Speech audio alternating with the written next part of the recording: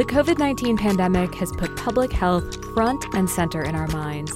We're learning in real time about viral load, aerosol particles, and herd immunity. Natural and unnatural threats, pandemics and otherwise, are always on the horizon. But public health isn't just about pandemics. It's about mental health. I used to say it's an emotional marathon. I'm going to call it an ultra marathon now because we have no clear horizon in sight. And environmental health. Buildings that are no longer designed for people, as crazy as that sounds. It's about how we eat, how we age, and even how we love. There's so much shame and stigma around our sexuality. Public health is about the ways that our families, our communities, and our world could be a little bit better.